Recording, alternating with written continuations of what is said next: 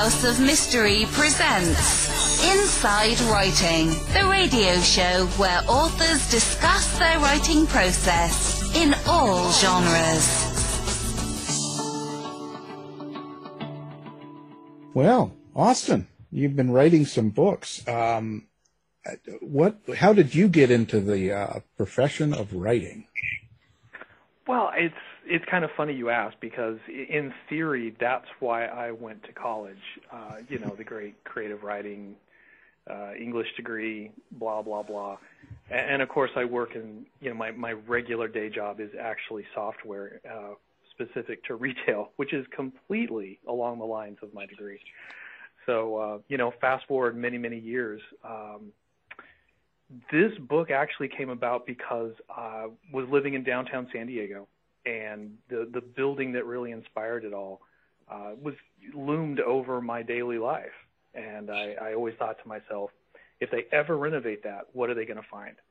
And then that just sort of cogitated in my head for about, a real decade before it was a fully formed story. And then I was able to write it relatively quickly.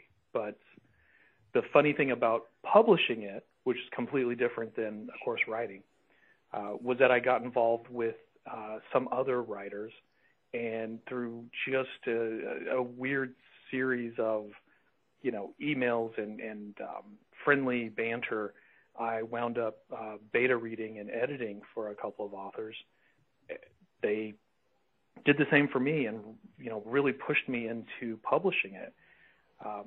And there you go. I now have another one in the works. The audiobook is in production, almost finished. And then the third one is outlined. So, many, many years after being educated to do this, I guess I'm finally going to do this. Wow. So when you're doing this, how did the confidence come then? Because you didn't jump into it. You took years, and you were doing other things. So, it's something to write your story, but to actually decide, I'm going to publish it, or I'm going to go further with it, and then do more. Where do you think that confidence come from? And it's interesting you use the word confidence. It is, in fact, my self-doubt that really drove me to do it. The whole, can I actually do this? Can I actually do this? I don't think I can do this.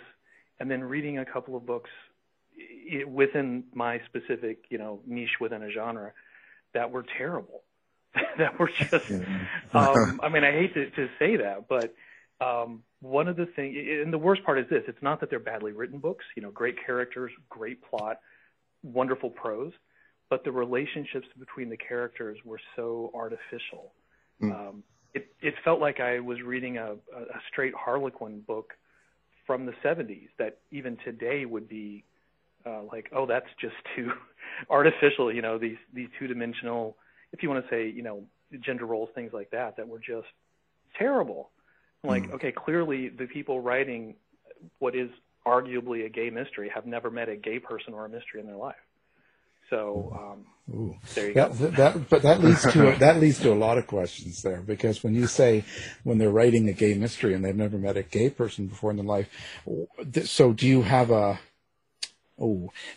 kind of an issue with people that are not something, that are writing about something? Do you know, since, like if you're saying, okay, well, I'm gay and I can write about being gay, or if I'm, whatever I am, do I have to be that person? Yeah.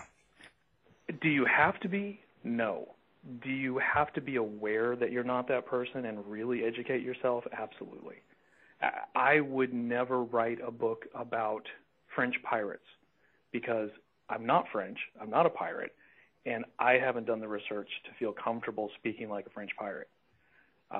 There are some authors that are totally capable of this that are not gay men. On the other hand, the vast majority of the mainstream, and if you want to call it M/M, because it's different than gay mystery in my opinion, but that's the bulk of what's out there. Many of them are straight women writing, and that's fine, to be completely honest, but then portraying themselves as gay men writing, that's not fine. Yeah, but I'm sorry. I didn't. I was just going to say, how can you? I don't know how you can really. It's a really tough time right now because we're in such a council sort of culture, right? Fair enough. And so, you know what I mean? Like, where do we draw that line? We've interviewed plenty of females that write as males, and they write gay, usually romance books, it seems like, more than fiction. And I've heard a lot of people complain about it, you know, from doing interviews. And it's sort of, I don't know. You see, the problem with me is I don't read them, so. Fair enough. That's, I guess, a key to it. One makes the assumption that if you're writing this, you are first reading it. And maybe there's a different expectation. You know, I don't really read books if I'm going to read a romance, I'm going to read a romance. I primarily read mystery. It's the puzzle that interests me. And I don't happen to care whether I'm reading a gay, straight, transgender, whatever the mystery happens to be. I'm curious about the plot, the puzzle, the getting there. Everything else, you know, and I guess if you think of it this way, if you grow up watching, you know, mainstream TV in the 80s, like I did, you're watching Heart to Heart. You're watching Remington Steele. You're watching these, even things, you know, more like fantasy shows like Fantasy Island. There is a payoff at the end. You're watching it just to get to the answer to the puzzle. Now, along the way, if you identify with the characters, that's even better. If you identify with the surrounding, the settings, that's, you know, it all adds to the completed thing. So if I'm reading a mystery novel and there are characters identified as gay men that happen to have a relationship, if you, every single time you put these out there, one is a big, hulking, masculine, stupid one who's always the top. And there's the smart, funny, crass, physically smaller or less capable one who's always the bottom. Come on. That's not real, and it's boring. It's just horribly boring. Yeah. And you find that this primarily comes from authors that aren't gay or in or of that world. Or these tropes. Yeah, that seems yes. I'll just go ahead and be blunt. Yep. Yeah. It's interesting because I'm Jewish and I love Quentin Tarantino. I'm a fan of all his movies. The only one I can't stand is Inglourious Basterds. And I have different problems with it, but I got, at some level, whether it's conscious or not, I know it's because he totally missed the note, the intonation, and the texture of what it is to be Jewish. And like you're saying, there's different levels. Like you can, you know, it doesn't have to be perfect or furnished just for you on every level. But if there's a total miss of that just inside, I think that's the most important thing, as you said, regardless of what the source is. Like if the source is not part of that world, they better have done their research. There you go. There's plenty of I will say, plenty of lesbian writers who get it in the same way that I have lesbian characters, but they're not the focus of my story because I don't know the inside of, you know, and a lesbian's mind, quote unquote, right? In capital letters. So, you know, I'm sympathetic. We experience the same issues, but at the heart of hearts, you know, I don't know if I would be able to write a lesbian love story because I don't know what it's like. Yeah, there's a big aspect of intuition and instinct though in anything that deals with imagination and creativity. I think Alan was kind of getting to this. Like, I guess where the question is, I don't know if it's answerable, but I'd love to hear your comments. Is where does imagination, insight, and perspective leave off, and where does research begin? I mean, because some people are just acutely insightful and they can craft all kinds of characters, and you get that human note, and it works, but. Like, so what is your, where are you on all of that? See, there's no hard line. And this kind of is the same argument, because I've asked that same question. A lot of people talking about how when you're casting a movie, for example, and it's a gay character, it needs to be a gay actor. But that, by definition, would preclude gay actors getting straight roles. So there has to be a certain level of You know, a lot of it has to do with the ability of the actor at the end of the day. Mm-hmm. So that's kind of a non-answer answer. Yeah, no, you're right. And it's also, there's so many unconscious issues of culture around it. Like Al Pacino has played, Tony Montana was Cuban. You know, and Pacino's Italian, and Pacino has played Jews, but he's part of the family. You accept him because there's such a dynamic insight and charisma. It's like who else do you want? Like, why don't you go get a better actor if this is not good enough for you? So, well, right. It depends on the artist. Right? He actually is capable of, you don't see Al Pacino, you see the character. You got it. Different. Yeah. Do you think there's a real cheapness now, but not only in books, because since the streaming days, now that we've got everything streamed, and we have Netflix and Amazon and Tubi and all, Shudder and everything, right? So with that, they have so many hours to fill. Do you think there's just a lot of generic scripting in the writing as well? Because, we've got to have a gay character, we've got to have a gay couple, and we've got to have, it seems like there's a lot of that stuff in every show that you tune into now. And there's so many that they're trying to fill that there's just kind of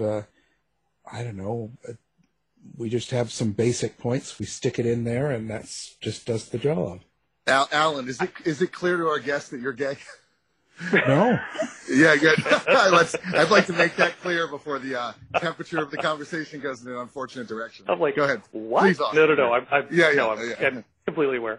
Okay. And it's interesting you say that, because I think there's always going to be an element of that, right? We've got a role, we need an actor, and the reverse. Hey, we've got this project, and we need a big name attached to it. Therefore, if we put them in this slot, then by God, it doesn't matter what the slot is. We'll get the money. We'll get it done. Right.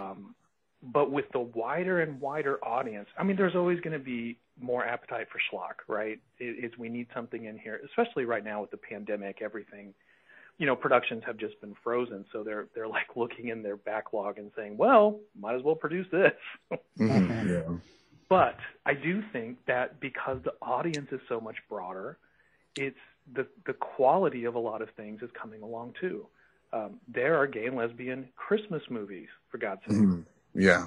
We were always comic relief before, at best. And now it's actually focused on us from major studios. Yeah, but I think my point is that without taking the seasonal or special, like, okay, it's a gay couple Christmas, okay, it's something new and something that hasn't really been done, and they're doing that. But it's every time I'm watching a series, and I do quite a few of these, and you put it on, there's always going to be the stereotype characters. Not that I mind, but a lot of them I don't believe, because they are that generic, what you were trying to say, that they just fit that description, and they make them that character, and it's kind of, they don't interest me. I think if they were real, you know what I'm saying? I think if they were, if it was like a real, it was someone I could relate to, someone I could say, oh, I know someone like that. It's just not. Right. No, fair enough. Well, I mean, I guess we've moved into a place where we're the token. 20 years ago, it would be African Americans. Asians have played in there as well. That's the token character that gets added to broaden the appeal. I had a conversation kind of like this not long ago in another interview where we were talking about I just completely lost my train of thought of what I was. There was a really great point I was making that is now. It was about side characters and Asians that played in that space, and it was black people and tokenism. Anything? Yeah, and it was an awesome point, and now it's gone. So that's all right. Well, what Austin is, I think a lot of what Alan is saying is kind of tied up, and with TV, this is a little askew because it involves first person versus third person. Even in TV and movies, there's a sense, a note of whether it's first or third person to an extent, like by virtue of which character you're following through the story. I think in first person, for what it's worth, the syndrome of having marginal side characters becomes more of a liability because you're in the protagonist's mind and in their space. And if a side character comes on, maybe that character can be more of a token. So what I'm really curious about with your book, the one we're talking about today, but all of them in general, are you a first-person guy or a third-person guy? First person works better for me. Yeah. From whatever reason. And it's interesting because I was warned repeatedly, hey, first person is really tough to carry off because at a certain point, people get bored with what your character really thinks. That's really interesting. I've heard the opposite. I heard, because Norman Mailer was under the gun. I think he had to deliver the Spooky Art, his book about writing. And I'm happy to hear you say that because I love first person. Mailer said because he was under the gun, he had to do first person because it's just like sitting there and talking through your fingers. And I always felt it was more automatic because we're each an individuated unit. So to sit there and talk, even if it's through the voice of a character, just seems to gel for me. I find it difficult sometimes to change my mode of writing to fit what another character, how they think. Right. I know how my protagonist thinks. I understand the vast majority of what they do. The other characters aren't always, and of course someone would argue if you don't understand what a character is doing, you shouldn't have that character. Fair enough. Right. But I can't always switch that quickly to get that view. I wrote one, it kind of lengthy short story, almost a pseudo-novella, that it switched from character to character's point of view. And, everyone hated it. They really said, even though I knew what each character was doing, because it was set essentially in my hometown, which is rural Oklahoma. Okay. We'll talk about that later. It wasn't concise enough to get that voice, to get that, the operator in the hair salon, to get the deputy sheriff, to switch from those two seamlessly and have the voice clear enough that someone who'd never been to Podunk America could pick up on what the story was. Right, yeah. And there's always a question of how much you inflected and accentuate and how much you use the language to telegraph the difference in voice versus letting it be subtle. All those things are very, very delicate. Absolutely, and I'm no Norman Mailer, let's be honest.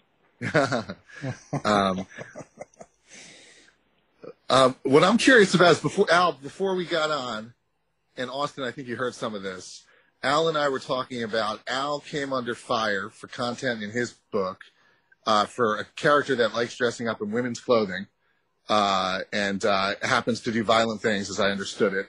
And there was political pushback in the sense that, that paints a negative picture, perpetuates a negative stereotype of transvestites or trans people, which I know are two distinct categories. And I was asking Al, now I have you here to ask. I read on Amazon the summary of your book, and isn't there an element of cross-dressing that I found that interesting?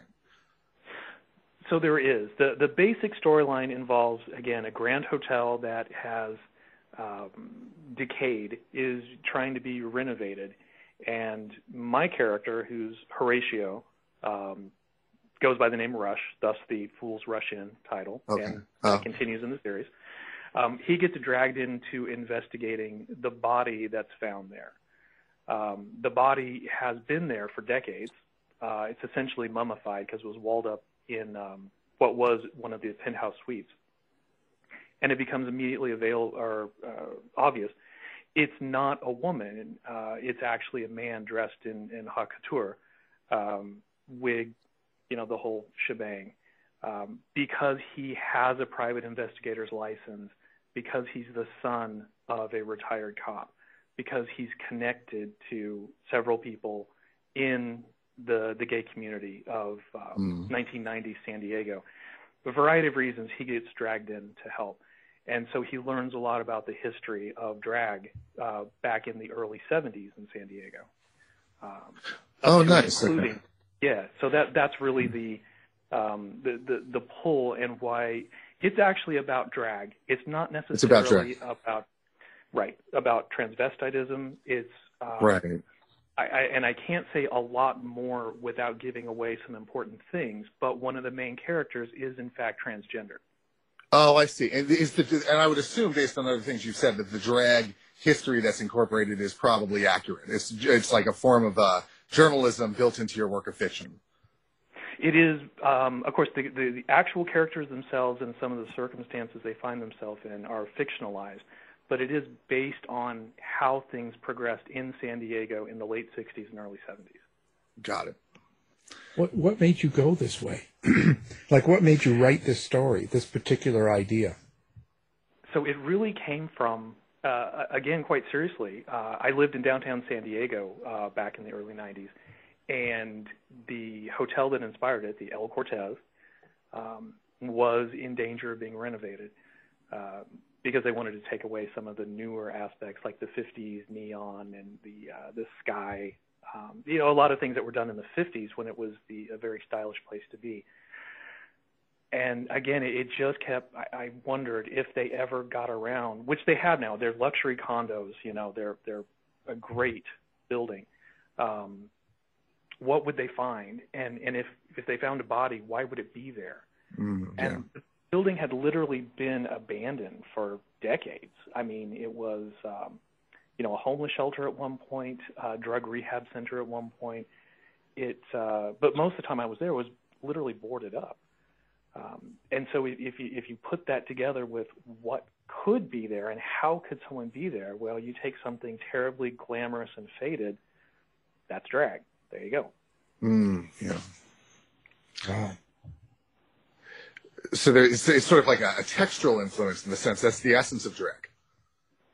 In my opinion, the best drag, yeah, absolutely. I mean, drag has this renaissance now where it is it's avant-garde. It is the cutting edge of fashion, and drag wasn't always that way. Drag was a safe place for for queens to do their shtick, but it was never, with the exception of acceptable drag like Mills and Berle. Right.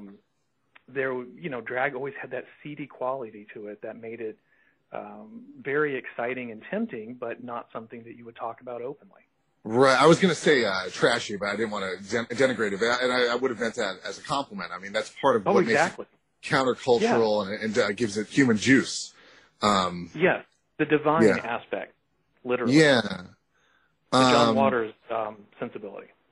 Right. Oh, got it. Oh, I thought you meant divinity, spiritually. Totally understand. Yeah. And then also, there's an excitement to drag, or quote unquote cross-dressing. There's a primal excitement and a visceral excitement that comes with it. So if you quote unquote class it up too much, you could sort of sanitize it and undercut that. Yes. I think that's absolutely true. And RuPaul is let's face it, she's responsible for this renaissance in drag and bringing it into a standard. At the same time, there's nothing trashy about RuPaul. Right. She's all American. Yeah, it's very acceptable. Yeah. So it's a funny thing, and that's I've had several conversations with other authors and other folks in my age range. So gay culture, while it is absolutely mainstream here, of course we always face what we face, but by and what we fought for was to be accepted and to be essentially mainstream. But I don't think we anticipated the fact that gay culture is now disappearing. Gay bars, gay bookstores. The authentic, the vintage end of it. If you think of it in those terms, the things that I don't want to be too cliche with the secret language of hankies, but right. that thing that we understood that other folks didn't, that made us a community, a subculture. Kids today don't. Those darn kids today. Listen to me. Kids. Get off my lawn.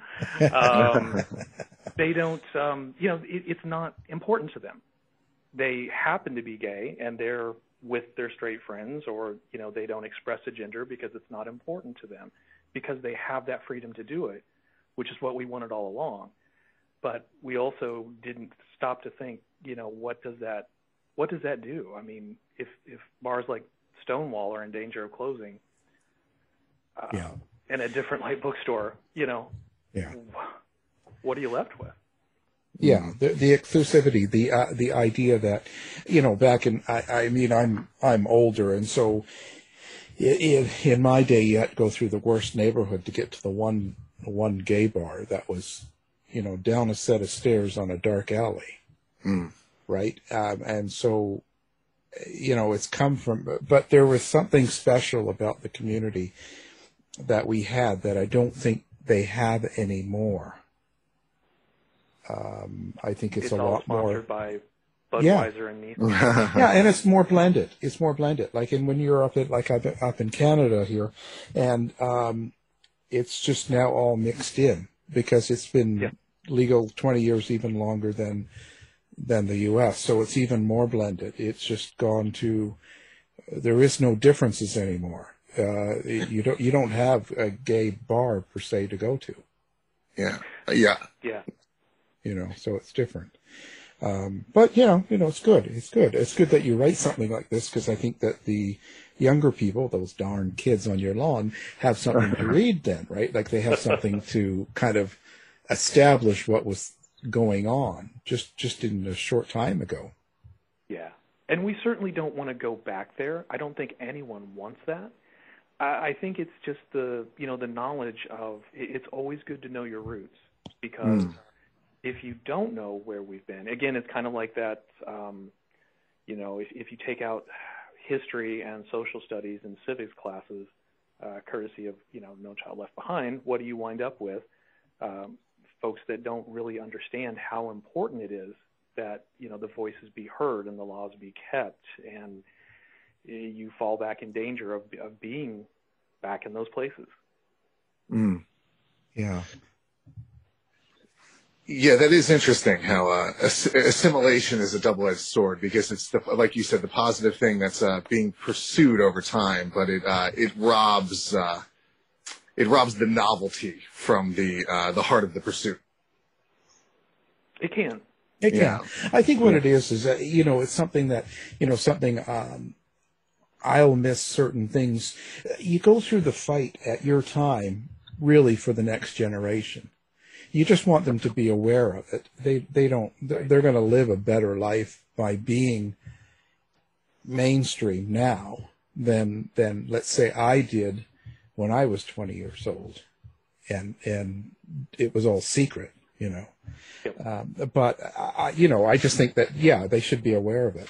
And it's that. With that being said, the characters in your book, do you get them from people that you've actually known?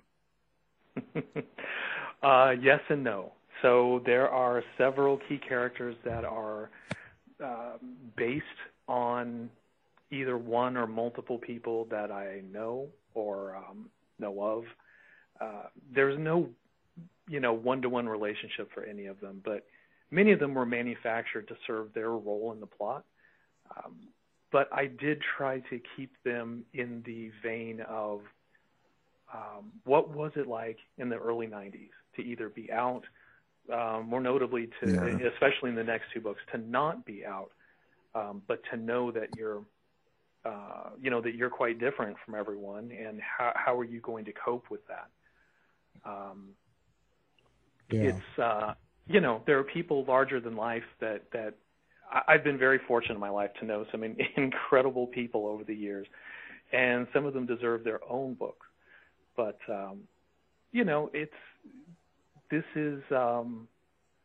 it's how you write a mystery, right? Is you figure out the puzzle, and then you try to plan how could someone decrypt it in a reasonable, believable way.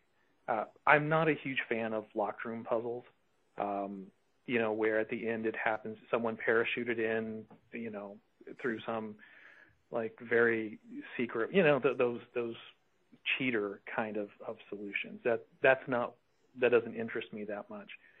But real human emotions, we all do things we don't expect to do. We all disappoint ourselves. We all, but I do think we all try to do the right thing. But you put, 10 people in a room and you're going to have 12 outcomes. There's just an unpredictability about human nature that I find very fascinating. Yeah. Yeah, I'm curious about because I'm a huge story structure geek. I'm real curious because I've never written a mystery, and I just edited one for a client in the past couple of weeks, which was a cozy.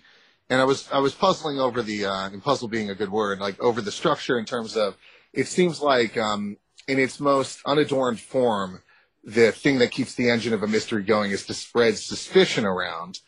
If it's hinged on a murder, then, there's enough ongoing tension in terms of questioning people's motives or behavior.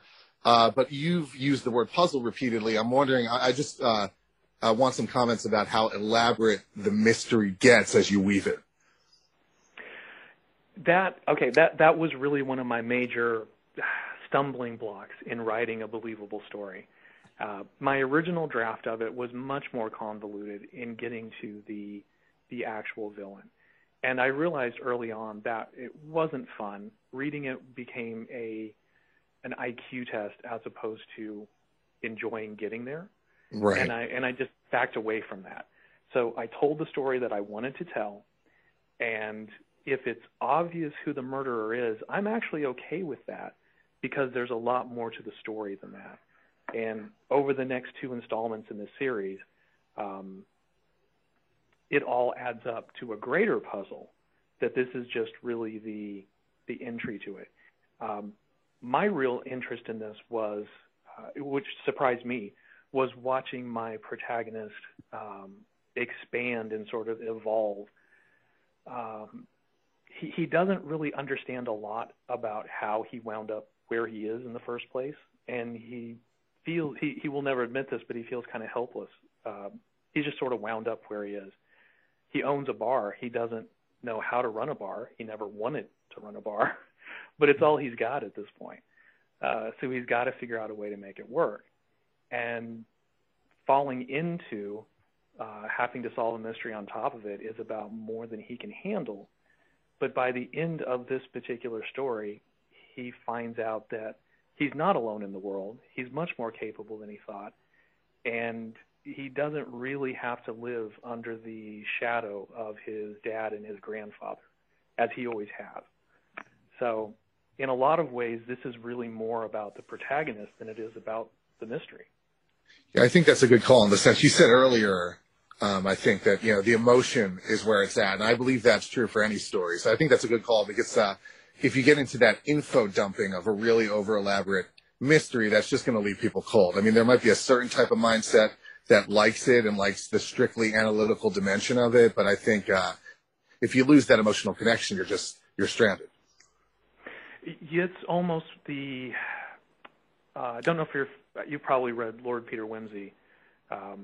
That is all about the puzzle. Yes, okay. He's a charming English vintage detective. Dorothy Sayers, very much an Agatha Christie contemporary and extremely capable. She put so much energy, though, into creating and reusing the same character that then each installment of it, not really novel length, but are, maxi short stories, if you want to think of it that way, she could just focus on the puzzle itself because Lord Peter himself was already established. You didn't really have to do anything. Right. So, yeah, she's a fantastic author and fun to read, but, it's a Rubik's Cube every time. Yeah, it's interesting because that ties to something else I'm curious about, always with all writers, is how many drafts you do. And I feel that there are certain writers, and I'll say this before you answer, that do like dozens of drafts, and it's almost like they're trying to impersonate they're like a human octopus, like they're trying to be 8 people at once to keep quintupling down, etc., on their own power as an author. But I think at a certain point, once you lose the spontaneity and spark and instinct, there's the risk of it not being as human. So when you describe that author you were just talking about, I'm like, yeah, that's great to meticulously assemble your Rubik's Cube. But yeah, I on the other hand, just like I value emotion, I value spontaneity. So I'm curious, with a mystery, you as a mystery writer, it being understood that the mystery wasn't your first priority to drive the story, like how many drafts were you doing?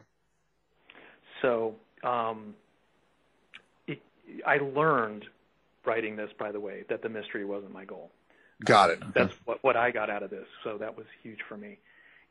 I had essentially written the book in fits and starts over a couple of years with that first draft, the one that then became really about the puzzle. I basically discarded that entirely. Oh, I see. The way that I've learned that I write is that I sit down with an outline, so I understand the overall structure, but it's not a very tight outline. It's just, I don't even think of it as chapters, more as phase 1, phase 2, phase 3, because I know where I need to go. And then as I think through the overall storyline, vignettes appear in my mind, and I play the characters against each other, and they do what those characters do. Once I can actually see that scene in my head, I can write it. And I typically write that part pretty quickly, because now I know where I'm going, I know what they're saying, I know how they're going to react to each other. It's not in series. It's more often than not completely out of order. And then I do the editing work is really knitting them together and making sure that I don't have any false starts, or I've lost a thread, or, someone's dead before they need to be dead. Right. That was one of the problems with the first book, is a character I really, really wanted to kill turned out to be too useful, so she's coming back. Oh, gotcha. Wow. Well, did you have an underlying theme in the story, something that is not part of the mystery itself, or part of necessarily the character, but so someone reads Fools Rush In. At the end of it, is there something that they you want them to get? So I'll answer that story with an example. I think it was in 7th grade English, where we read a Jack London short story, and the teacher, who otherwise a wonderful teacher, it was a basic story about irony. She tried to make the apples that fell from the horse's saddle from the one soldier that got killed a symbol of life lost. And I thought, that's the biggest load of crap I've ever heard. Jack London wrote for whiskey money at that time, right? That was his focus. He was writing a story about the inequities of war. He wasn't weaving symbolism into it. If he did it unconsciously. Again, my humble opinion. I don't write with a theme in mind. There may be one there. Someone may find one, and they may be convinced there's one. There wasn't one written into it. Hmm. So the voices I get in my head, you didn't send them to me. Well, it depends. Don't rule anything out. Enter the secret code, and we'll find out. There you go. Yeah, Al, I told you to put the tinfoil on. Yeah. Well, I had to cook something first. Yeah. Oh, you've had that vaccine, I can tell. Yeah. Several times. Come on. Yeah, don't overdo the vaccine. It's a hoax. Yeah.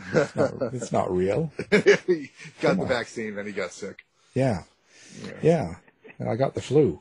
So I'm wondering, so where do you want to go with this? I say, because it came into your life, and now it seems to be up and running. So where do you see this going? Do you see this as like something you're going to do for a long time, or is this kind of just do a couple and then run, or where do you see it? That's a fantastic question. I wish I knew. I kind of thought it would be a one-off. Hey, I've proved to myself I can do this. I've always wanted to do this. I always thought I could do this, etc.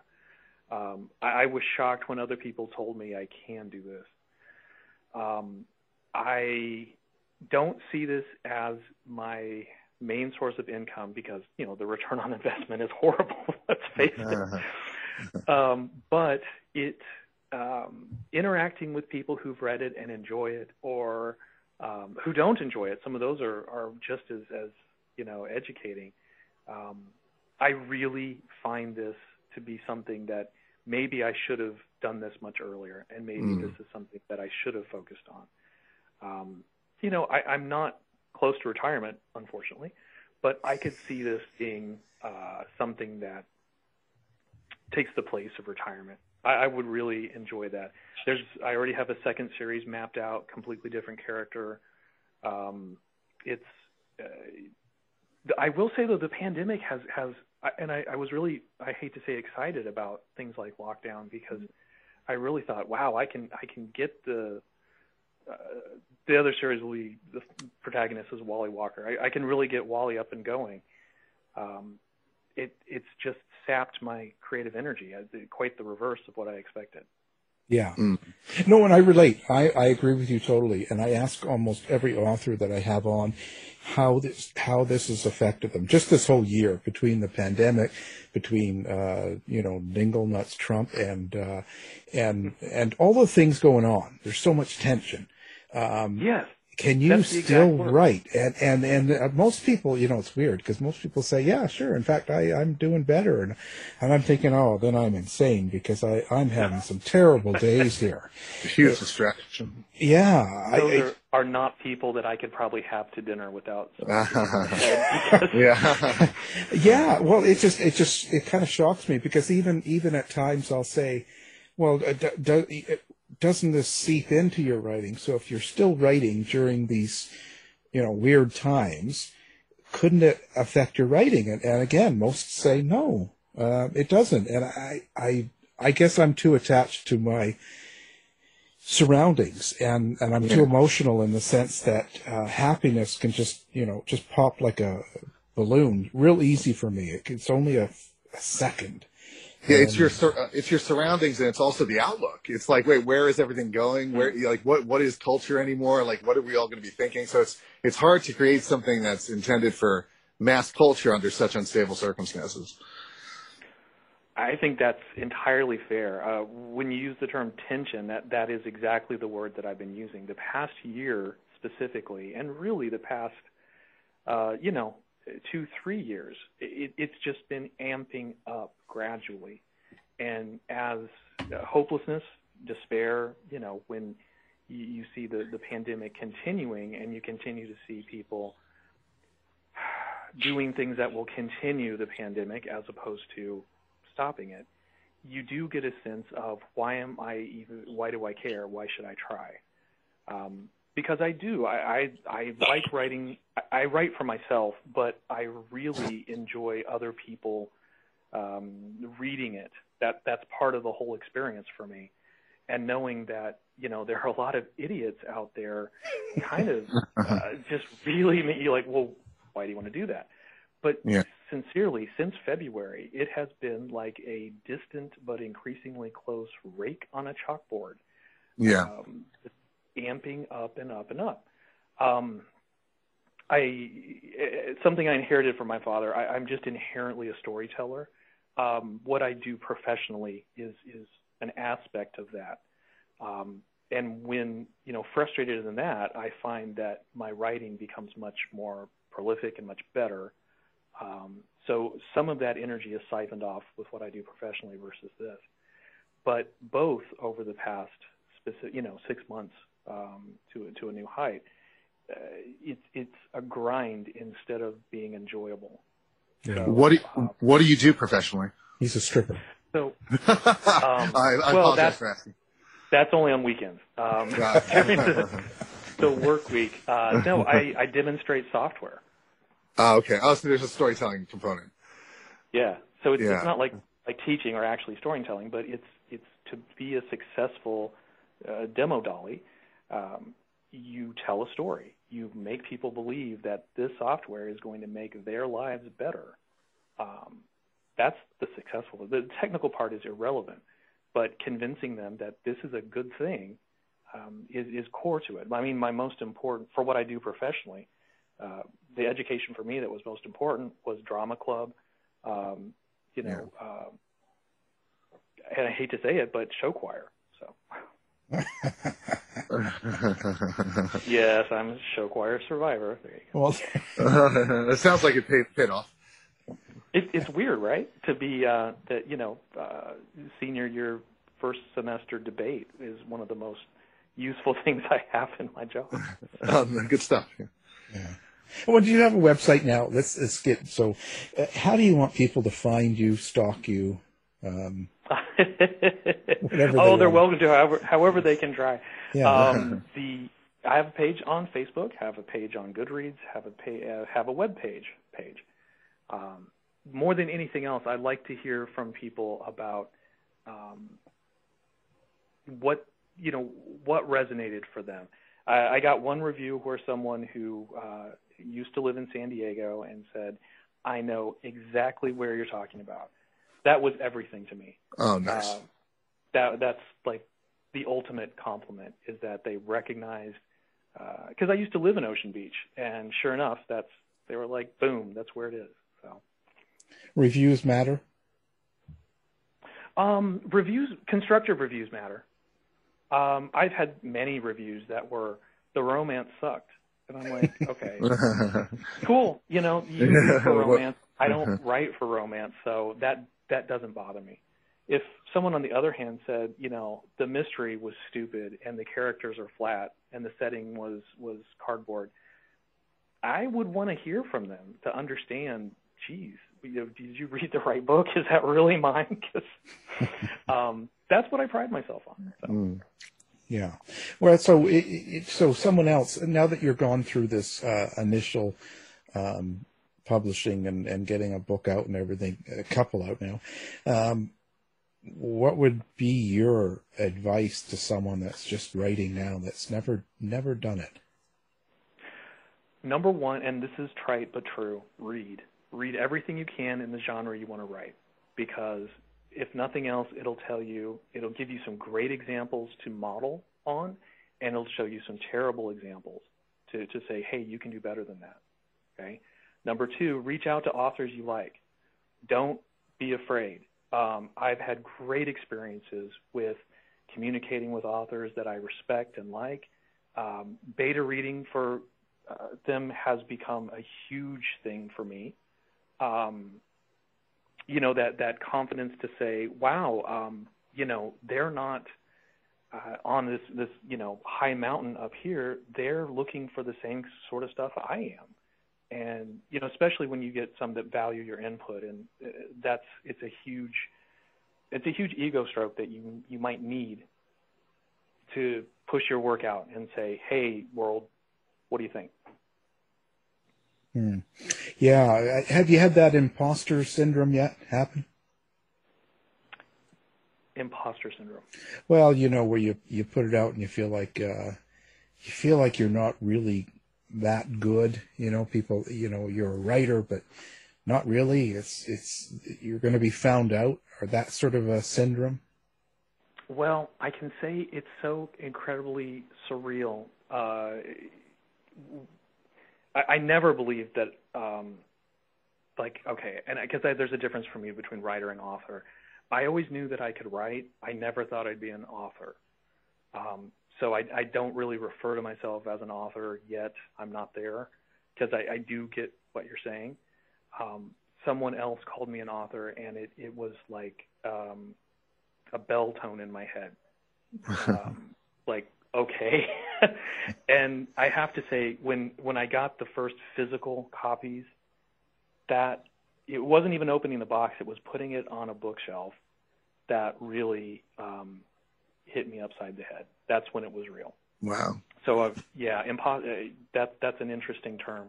It's always been surreal for me. I'm still waiting to believe it, I guess. So. Yeah, and that's kind of, that's a good place to be, actually. Because when it's no longer that, I think it becomes different. You know what I mean? It no longer is special. For me. That's completely right. This entire thing for me has been so much fun.